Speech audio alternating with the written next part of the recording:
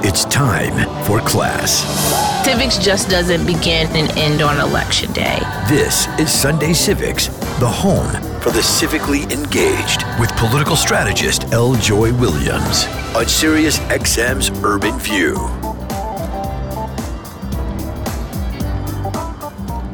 Welcome to Sunday Civics. I'm your host, L. Joy Williams, your civics teacher and neighborhood political strategist. And I'm so glad that you made it to class this morning. So I don't have a lot up front to do this morning because I have someone that I want to bring to the front of the class for us to have this conversation, because it is rare, but it does happen a lot. So I shouldn't say rare. It does happen where I am completely unaware about a political or policy issue.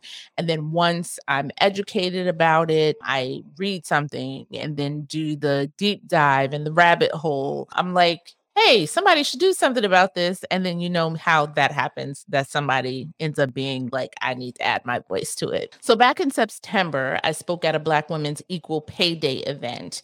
And the focus of the event was on sub-minimum wage tip workers. Once I started to understand the history and the context around tip workers and why they receive sub-minimum wages and how paying them will uplift us, I was introduced to this campaign, One Fair Wage. And that is a organizing arm of a number of different organizations and unions who have come together to get this passed in various states to ensure that people are getting a fair wage. Now, you may be thinking, how does this impact you? What are you talking about? Or like, I thought there's a minimum wage, just like $7.50 in some places. Is it we fighting for $15? Like, it's all like this different confusion. But one of the things that was eye-opening to me while I was sitting in the event, I had read my briefing materials before attending the event, and it was talking about specifically tipped workers. I was like, clearly, this is people making $15 an hour and like the tips is on top of it, right? And then I read like further down and it was like, no, there's a sub minimum wage in which, because people are getting tips, that they can get paid $5 an hour. And then they're supposed to make up the rest of how they live via tips. But what happens when that doesn't happen, i.e. COVID, where obviously tips went down because people weren't going outside and going and enjoying restaurants. And even if they were ordering food, they weren't tipping as normally. And so what does that do? So Michigan just became the 8th state to end the sub-minimum wage for tip workers, and DC and Maine are about to follow on the November ballot, with dozens of more states, including New York, hopefully coming right behind them. And so coming to the front of the class is the president and co-founder of One Fair Wage, a national organization that is working to address this issue. So coming to the front of the class, Saru, hi, how are you? Good. Thank you for having me. So, Saru, you are also the director of the Food Labor Research Center at the University of California, Berkeley, and the co-founder of the Restaurant Opportunity Centers United. So like me, you have a lot of jobs, a lot of juggling, a lot of responsibilities. Yes, that's I don't know that all of us organizers should do that, but it's clearly the sign of a good organizer that we have lots to do. Lots to do. Yeah. So before we get into the conversation about the sub minimum wage, because as I mentioned, like I was clearly not as educated on this issue as I thought I was. I thought it was long past. Since it's your first time at the front of the class, I just want you to share the story of your first civic action. Oh, sure. I think I'm going to date myself, but I actually think it was in high school. I organized an action around the Gulf War, the first Gulf War that was happening at the time. And there were a lot of kids in my high school. I went to a school that was overwhelmingly kids of color, like 95% kids of color. So many people were being recruited into the military, young kids of color, low-income kids of color. And I organized an action really trying to expose people to the truth around the Gulf War. You know, a lot of kids and their families didn't know. They were thinking, support the troops, but didn't know what was really happening or why they were being asked to go fight for a war that maybe should never have happened. Yeah, I'm not gonna say it, dates yourself. I do remember remember actions around that as well. But we're just getting seasoned, Saru. It's just Okay, seasoning. okay, That's thank all it you. is. Thank you. Seasoning. So let's begin this conversation, and we have time. So I want to lay this out for folks. Like a lot of us, we go to restaurants, we go to bars, we go to places where we tip. And there's always a conversation every once in a blue moon that comes up on social media where people are like, how much do you tip? And do you tip at all? And like all that kind of stuff.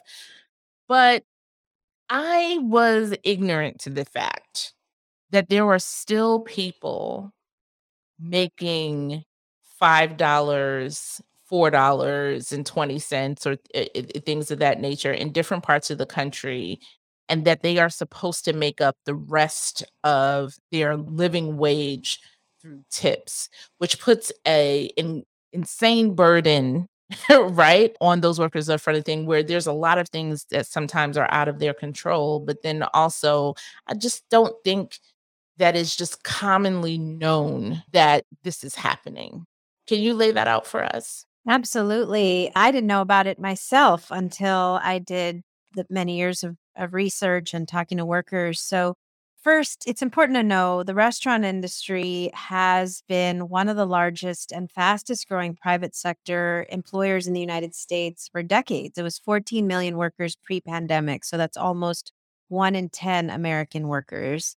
But it's been the absolute lowest paying employer for generations, going all the way back to emancipation of slavery. So, look, tipping as a practice didn't actually originate in the United States. It originated in feudal Europe. It was something that aristocrats and nobles gave to their servants, serfs and vassals, but always on top of a wage. Domestic servants, agricultural workers in feudal Europe got an actual wage from these aristocrats and nobles, but tips were an extra bonus on top of that.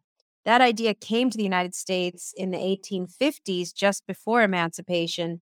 And at emancipation, the hospitality sector, two industries in particular in the hospitality sectors, the restaurant industry and the Pullman Train Company, both wanted the ability to hire newly freed slaves, Black people, not pay them anything, essentially extend slavery and let them live exclusively on this new thing that had just come from Europe at the time called tipping.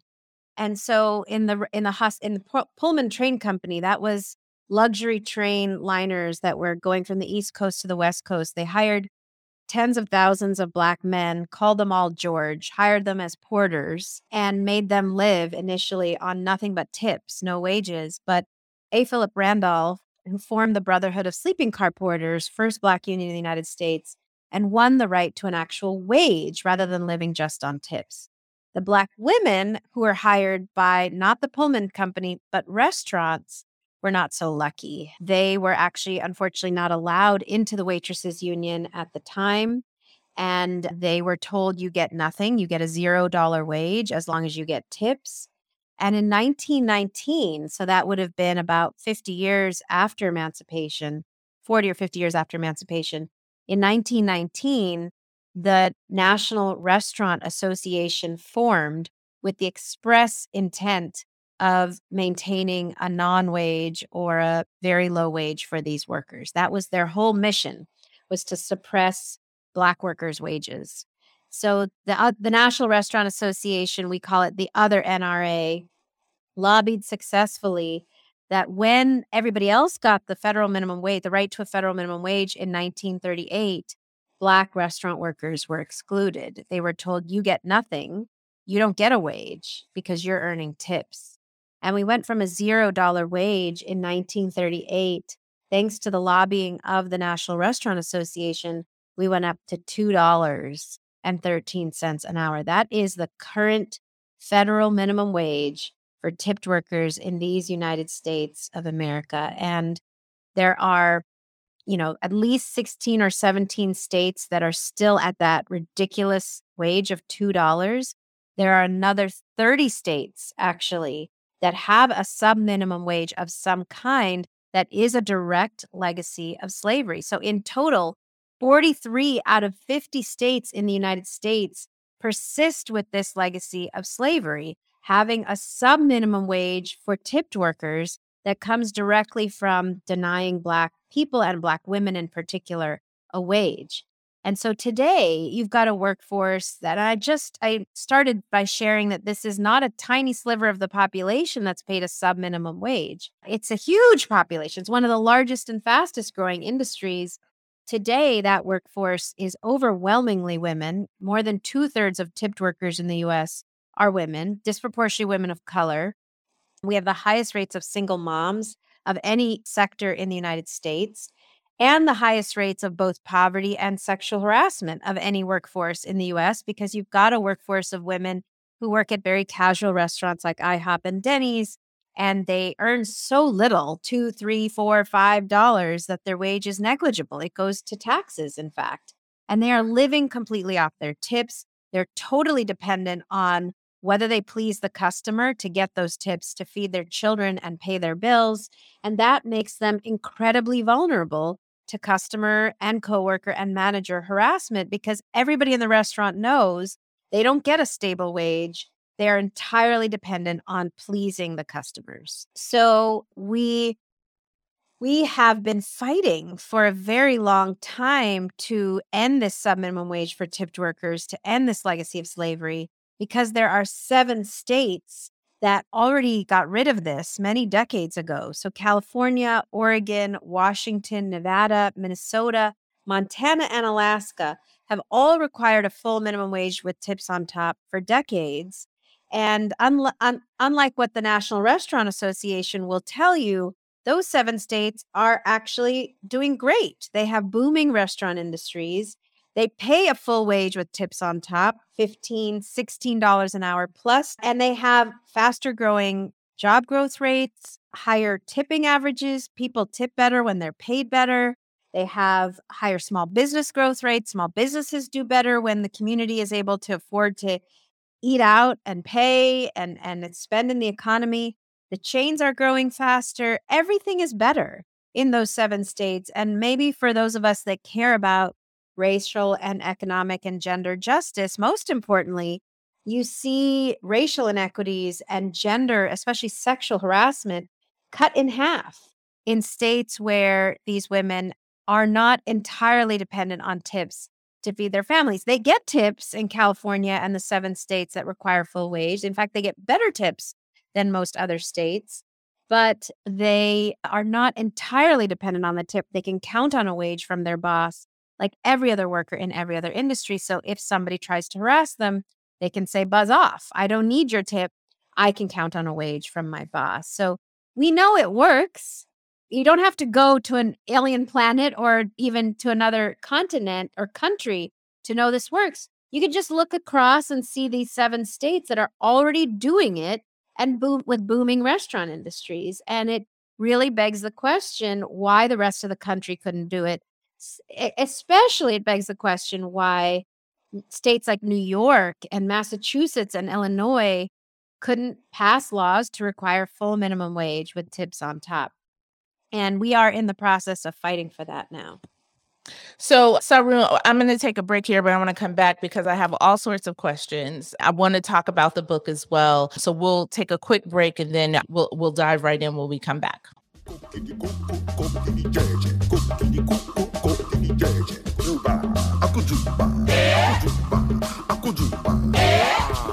All the wahala, all the problems, all the things that you think that you must do to start in this world.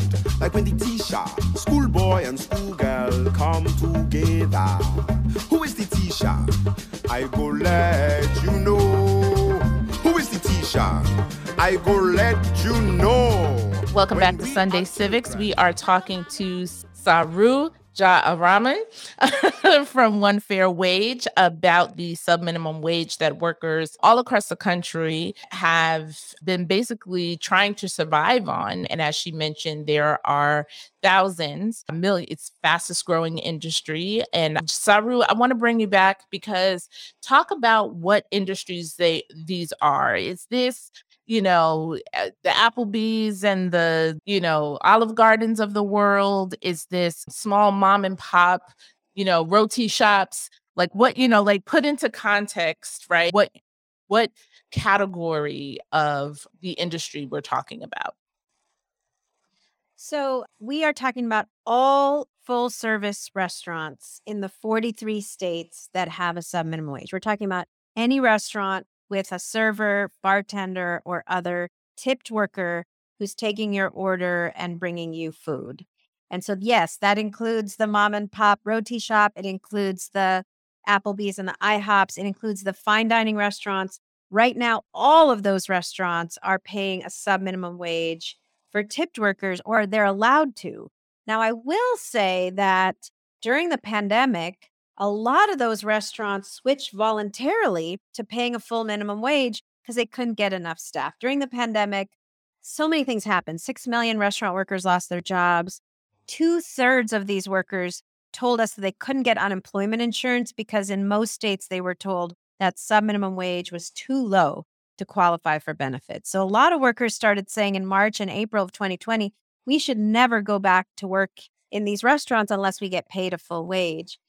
Some of them went back in the summer of 2020. They found tips had gone way down because sales were down. Harassment went way up. We heard from so many women. I'm regularly asked, take off your mask so I can see how cute you are before I decide how much to tip you. And worst of all was these workers being asked to enforce COVID protocols on the very same people from whom they had to get tips to survive. It was an impossible situation. And a lot of workers started leaving the industry. In fact, 1.2 million workers have left the industry. Millions more say they are leaving. And everybody's saying it's because of the wage. I just can't afford to work anymore when the wage is frankly less than the cost of a gallon of gas. I'm not going to go to work and pay more to get to work than I get when I get there. And so in response, we're seeing thousands of restaurants raise wages to recruit staff. So when you mention the small roti shop and the chains, I mean, all of those restaurants, a lot of them, thousands of them now, are raising wages voluntarily to recruit staff. So when we say we want everybody to pay a full minimum wage, what we're saying is actually let's create a level playing field for the mom and pop roti shop and the Applebee's. Let's require everybody to pay a minimum wage. After all, isn't that what the idea of a minimum is? Like the word minimum means you don't earn less than it. And somehow we're allowing millions of workers to still be legally paid like a third of the wage. And it's got to end. Yeah. I started, just before the event and after the event, falling down the rabbit hole into learning a little bit more. And you gave a great mini history lesson in the beginning, talking about how this started really around suppressing the economic rights and the economic rights of Black women and Black people in general, right? It's come out of racialized politics and policy. Just another reminder when they try to do it to one group, like it's going to affect you again, at one point. But you actually dive a bit deeper to this in the beginning of the book, that One Fair Wage, Ending Subminimum Pay in America. And for those of you, it's a quick read, but it is a very impactful read to not only learn about the history, but then Saru, you take some time through the book, I think, what is this, your fourth or fifth book, to bring out stories of these workers, what they're experiencing. And I wanted you to talk about, because you made, a brief mention of it, but if you could talk a little bit more about the sexualized politics, the sexual harassment that workers are facing in this as well, because, that again was something that was like, it's sad, but it kind of makes sense, right? Asking people to take down so basing tips on how pretty people are and things of that nature, or how sweet they are to them. Yeah. Talk a bit more about that. Well, there is now irrefutable evidence, mountains of evidence that unfortunately tipping in this country is not entirely based on the quality of service. In fact, tipping is most correlated with the race and gender of the server. So Black women, tipped workers always get tipped less, even if they provide what's called perfect service. Women in general always get tipped less than men. And among women, the data shows they get tipped more if they're willing to tolerate or even encourage harassment. And so, you know, it's funny. We had done a study a couple of years ago where we asked all restaurant workers, do you experience sexual harassment on the job? 90% of workers said, or excuse me, only a quarter of workers said yes. So 1 in 4. Then we started hearing from workers these severe stories. And so we said, maybe we're not asking the question properly. So we said, do you experience sexual behavior in the restaurant that is scary or unwanted? And 90% of workers said yes. And what that tells us is that a majority of workers are experiencing harassment. In fact, Professor Catherine McKinnon, who's the professor who coined the term sexual harassment, said it's the industry with by far with the highest rates of harassment. She said higher than any sector she'd ever studied, including the military. And it's because you've got people who are just completely vulnerable. Their income, their ability to feed their kids, their ability to pay their bills is completely dependent on whether they quote unquote please the customer. And workers have a hard time distinguishing between is this just doing my job pleasing the customer, or is this making me uncomfortable, and is it in fact sexual harassment? We heard from so many workers who say, I'm asked to wear tighter clothing. The manager says, you want to make more money in tips, dress more sexy, show more cleavage, wear tighter clothing. That's how you're going to make more money in tips. And again, it's a fine line between, am I just putting on the makeup and smiling? There was a recent article in the Washington Post and on TikTok about how a lot of workers say I make more money in tips if I wear pigtails. So infantilizing yourself as a woman. But, just the amount that you have to do to get those tips is different than any other industry where you get an actual your income is not tied to whether you can please the customer who determines whether they're happy with you and therefore tips you more or less. So that instability of relying on customer tips is the source of this being the industry with the highest rates of harassment that, as you mentioned, got worse with the pandemic, became frankly life-threatening with the pandemic. Well, yeah, because we saw the news during that time, right? People refusing to wear masks when restaurants had mask policies, bars had mask policies, or people fighting then the hostess or the waitress, like, I don't want to put it on, or things of that nature. And it's like, I didn't make the policy, like, number one. Number two, like, this is the process, and it's like, if you can't do it, then you should go home. Similar to those of us who do tip, well, like, if you can't tip, then you should eat at home, right? Like, these kind of like conversations is part of the public contract that happens when you go and have somebody else make your food, right? Like, that money that you are paying for that is not just for the person cooking your food, but also, the bartender, the person washing the dishes and things of that nature. Yes. But they also get paid differently than, say, because the dishwasher may not get tips. That's right.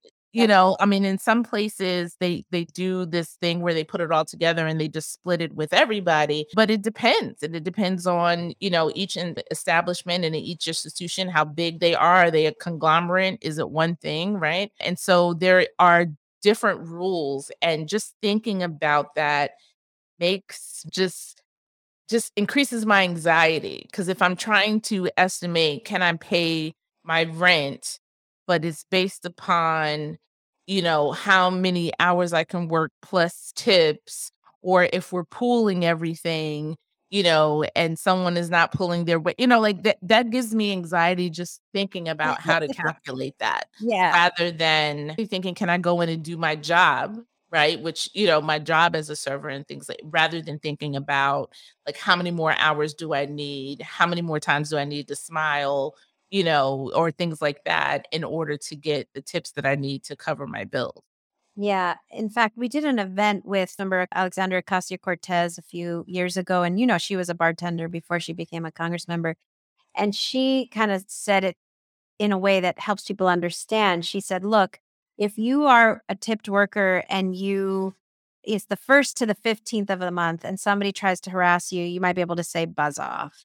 But from the 16th to the 31st of the month, somebody tries to harass you, you're thinking about, I really need their tips to pay my bills on the first of the month, to pay my rent and my bills on the first of the month. So you're going to put up with it. You're going to put up with it because you know you need that money to pay your bills. And this is what makes me so hopeful, is that that's been the stranglehold that the industry has had over workers for so long. They were so afraid of doing anything or saying anything that would jeopardize them getting those tips to pay their bills.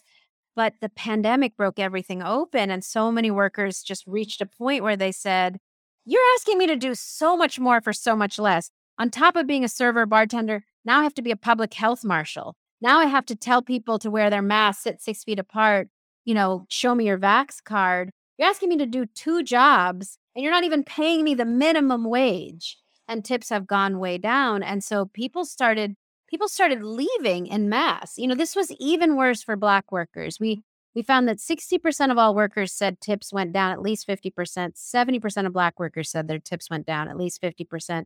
70% of all workers said, when I try to enforce these rules, I get tipped less. 85% of Black workers said, when I try to enforce these rules, I get tipped less, because nobody was trying to hear from a Black woman, wear a mask, sit 6 feet apart, or show me your Vax card. They were not willing to hear it from people who, unfortunately, I'm going to be real, a lot of people have this mentality that these folks are here to serve you. They're here to serve me. Right. They're not here to tell me, what to do, Yeah, yeah. So what other categories, because obviously we say tip workers, primarily we're talking about restaurant workers.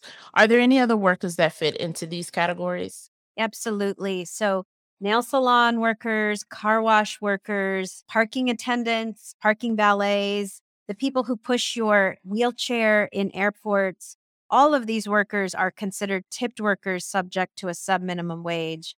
And sadly, we're even seeing the growth of this into some more retail environments. So you're seeing some cafes or coffee shops where you never had to tip before, but now because of Apple Pay or electronic payments, they're turning the screen around and asking you, how much do you want to tip? And we've seen some coffee shops try to reduce their workers' wages from a full wage down to a sub-minimum wage, because they're now accepting tips on the screen. Beyond tipped workers, though, there are other workers that also experience a sub-minimum wage. So gig workers, Uber and Lyft drivers, DoorDash workers, they get tips. And we've seen these companies attempt to try to reduce how much these workers receive based on how much we tip them, which sounds outrageous. The idea that you'd order food, and when the delivery worker comes, you tip them, and that worker gets paid less by Uber Eats or whoever because you tip them. It sounds outrageous.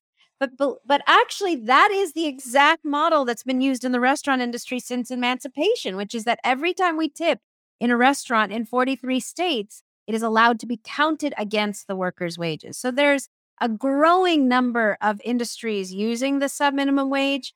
And unless we've got to end it so that more and more industries don't start joining in. So I just want to hammer that point a little bit more, because, obviously we're focusing on the restaurant industry.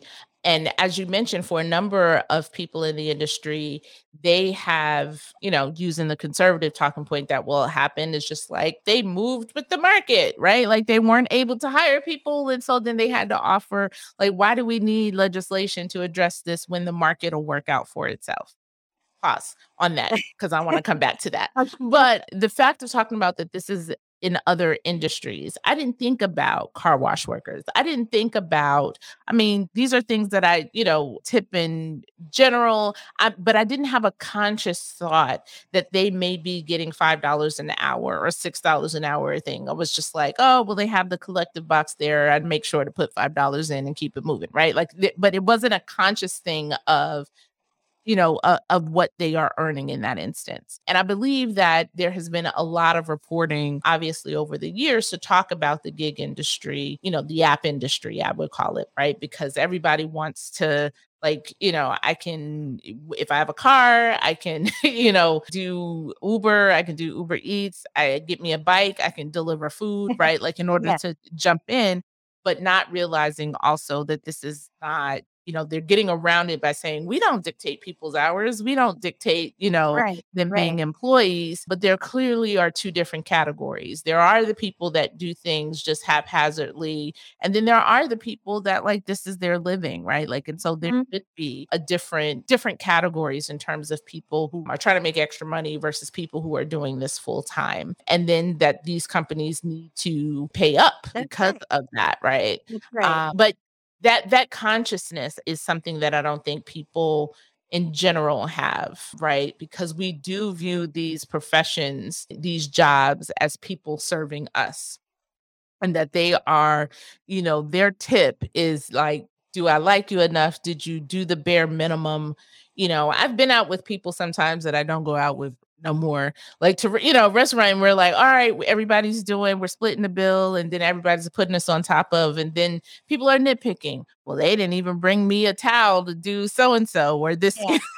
Yeah. like the Yeah. additional things that people have, want to add on to prove that they've done something exceptional to earn, Yeah. that being tipped in that way, but just also thinking about the different professions. And it was only a couple of years ago for me that I learned about tipping the cleaning folks at hotels, right? Mhm. Like, and, Yeah. so that, Yeah. that was only 10 years ago for me, I think, right? Yes. So like that kind of consciousness, I think, is important to talk about work in that general thing. And I think it's really tied to how we value work, That's right? right. Because we That's right. value in the country, we value an investment banker better than we do someone who's washing your car. That's We right. value, someone who works in an office versus someone picking up trash, on the highway. Right. That's So like we ascribe different value in terms of whose job is more important or more valuable, and that's right. whatever education and things that you need in order to attain that certain role. And I think that a lot of that is tied to it, in addition to obviously the racialized politics. That's totally true. And I'm so glad you used the word profession because all of these jobs, they're skilled professions. People provide service to us because they're doing things that we cannot do ourselves. And frankly, they're much better at doing than we could do, right? So cooking, serving, anticipating your needs, knowing wine, knowing how food and wine interact, serving you when they've got 50 other customers to serve. These are all skills. They're real skills. And in other countries like Europe, you go to school for many years to be a hospitality professional.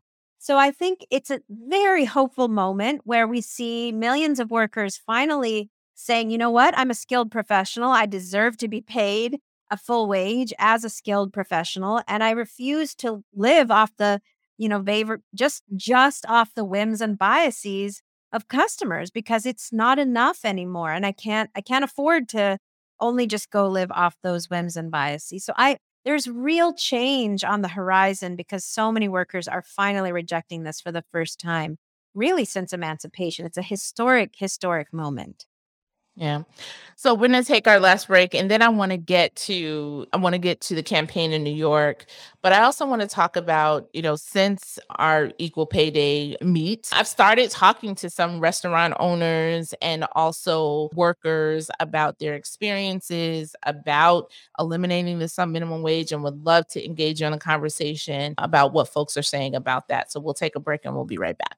How can it be that you love the most unlovable part of me?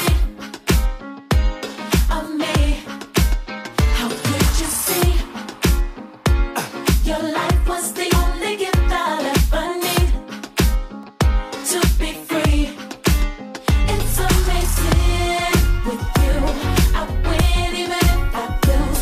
Everything's working for my good for always. Come on, he saves the day. Welcome back to Sunday Civics. We are continuing the conversation about the sub minimum wage in this country and how we value work and workers. And Saru is at the front of the class with us. Thank you so very much. Mhm. So, I, again, since the Equal Pay Day event that we had. And like I said, when I read the briefing about it a couple of days before, and even after, I went down the rabbit hole, right? And was like, how do we add this to our legislative agenda? Like, this obviously affects Black people from an NAACP perspective. We should do something on this. Like, I'm like, all right, sorry, we got a new recruit. Like, let's do it, right? So, then as a true organizer, what do? You got to call people that that are impacted and get their voices, their things or whatever. Cause I didn't want to, jump out there and then have people protesting me.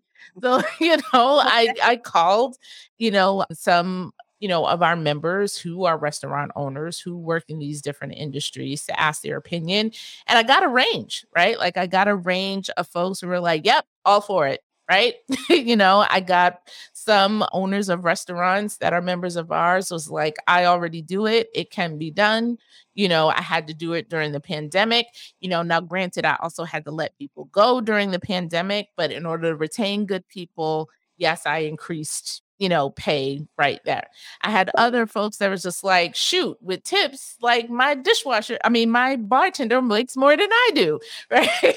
He's like, so like maybe it would impact in a negative way, right? Like it definitely would impact my business in terms of, do I have 3 people on a slow day versus having 2 people on a slow day, right? And so that's reduced hours that obviously would have an impact on folks in addition to tips, right? So like there is a varied response that I think folks who are owners in this space have that range from this is going to impact my business, the amount of hours I would be able to offer, the amount of people I would be able to employ versus like, no, this helps me retain people, in a good way. And then the varying people that can afford that or that can work that.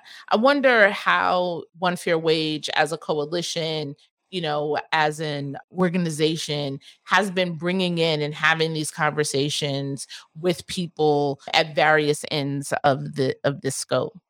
Yeah. So thanks for asking that. One Fair Wage is itself, it is a campaign and definitely there's a coalition, but it also is an organization of 280,000 restaurant and service workers and 2,500 restaurant owners, mostly small, independent, BIPOC owned restaurants that believe in paying a full minimum wage, ending this legacy of slavery, ending this source of inequity, and have for a long time. So we are a base-led organization. We're not just an advocacy and policy organization. And the campaign came about after really decades of hearing from workers that this was an unlivable condition and a situation. There was we were on the cover of the New York Times website on Thursday of last week, mid-October, with an article about how now a majority of workers in this industry are saying tips aren't even bringing me to the minimum wage right now. And my employer is supposed to make up the difference, but never does. In other words, the law says if the tips don't bring you to the full minimum wage, employers are supposed to pay the difference. Under the Obama administration, we saw an 84% violation rate of that rule. And the Obama administration actually ended up declaring that the issue was unenforceable and that we should just pay everybody a full wage. So it is from hearing from workers that it's unlivable. My rights are being violated. I'm not even earning enough tips to get me to the minimum wage. That's how the campaign came about. And then we did start talking to employers. And like you said, there's definitely employers who believed in this forever and many more who joined forces with us during the pandemic. There are those restaurant owners who've been basically taught by the Restaurant Association and the industry that if we raise wages, it'll kill the business. I'll have to cut staff. I'll have to reduce hours. I will have to. And what the 2,500 restaurants in our association have been able to demonstrate is that that's not actually true. They actually have found that paying people more not only allows you to recruit and retain really good people, it increases employee morale. It reduces retention. Turnover is the highest in our industry of any industry. It's almost like 300%. That means 3 people in one position in 1 year. And we actually calculated how much it costs a small business to have to retrain and rehire and recruit. And it's like $12,000 or $15,000 a year for one small restaurant, millions for the chains that they're paying in such high turnover rates because people can't afford to stay in these jobs. So we know from thousands of employers who work with us that this is a very not just workable model, it's actually better for the bottom line. They say turnover goes down, employee retention goes up, employee morale goes up. So employees are doing what? They're upselling better to customers because they enjoy what they're doing and feel confident about it and really want to sell the product to the customers. Danny Meyer, who is one of the foremost legendary restaurant owners in the country, has always said, listen, restaurants are a customer facing business. And so our number one priority has to be making sure that the people who interact with our customers are happy and well fed and well trained and can support themselves and don't have to worry about my child. How am I going to feed my child tonight? Because they're not going to be able to do a good job of selling to the customer if they're worrying about that. So we not only have, mountains of evidence from thousands of restaurant owners that it can be done in a profitable way that doesn't force you to reduce your staff load. We now also have a lot of government data that shows at a macro level, the states that have done this, that have raised wages and required full minimum wage with tips on top, actually have higher restaurant industry job growth rates and small business growth rates than the states like New York with a sub-minimum wage for tipped workers. So there are always going to be these anecdotes, but we are happy to show small businesses how it can be done profitably without losing staff. So you mentioned New York. Talk about the campaign here in New York State, one of which I just mentioned we're doing our due diligence, right? In terms of it being our focus as well. Talk about the campaign in New York, but then also with the election coming up, one fair wage is on the ballot or going to be on the ballot in some folks. So talk about that. Yes. So really exciting because of this great resignation and so many workers refusing to work for these wages and wages going up. We actually just won one fair wage, a full minimum wage with tips on top in the state of Michigan. Tipped workers previously earned $3 in Michigan, and it just went up to $12 an hour plus tips, and it's going up to $15 an hour plus tips in 2024. So Michigan beat New York, and a lot of other states just did this in July. Then we're on the ballot, as you mentioned, this November in Washington, D.C. for the wage to go up for tipped workers from $5.05, where it is in our nation's capital, to $16 an hour, which is what everybody else gets in Washington, D.C. We're also on the ballot in Portland, Maine to go up to $18 an hour. And there are about a dozen states moving this as legislation in 23, including New York.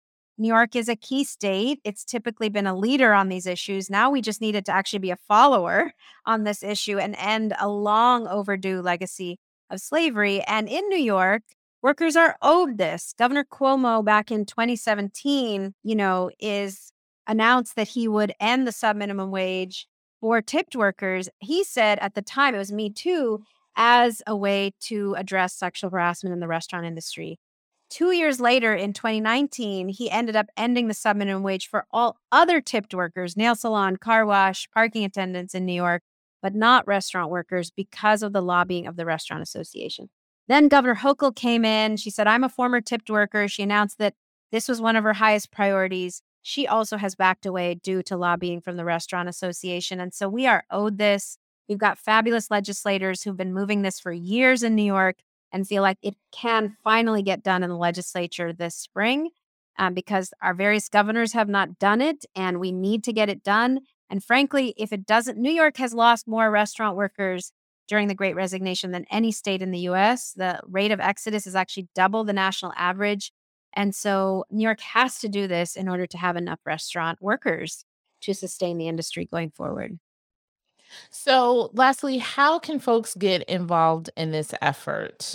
Besides sharing the website and others, how can people take civic action on this? Thank you so much. Yeah, well, we'd love for you to get involved as a volunteer, as somebody who come with us to state capitals and let legislators know that they have to do this. And you can let us know that you're interested by just emailing us at info@onefairwage, ONEFAIR wage.org.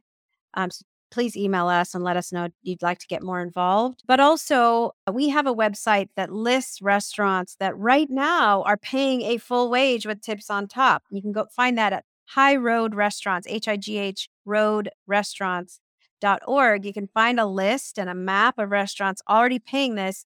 We want you to go to those restaurants, support them, and say, I'm here supporting you I'm ordering from you or I'm here in your restaurant because I see a database that shows you are paying a full wage with tips on top. I want to tell you I'm here to support you to do that. I want to encourage you to keep doing it. And I want you to join forces with those that are fighting to end the sub-minimum wage as policy. So those are two immediate things. Email us to get involved, support restaurants doing the right thing and let those restaurants know. And then I would say, lastly, please go to the website and educate everybody you know that this is an issue and that there are ways to get involved. Well, Saru, thank you so much for sharing this, both education and activation with us. Hopefully, I suggest to you, if you're listening, if you're watching, that those workers that you encounter, that you put it to the front of your mind, right? How these workers are making a living, and that if you are going out, you're asking somebody to do something on your behalf, that you also, because for some of these workers, this is helping them make rent. This is helping them get gas to go to work. This is helping them get to their living wage in order to do the job we need them to do.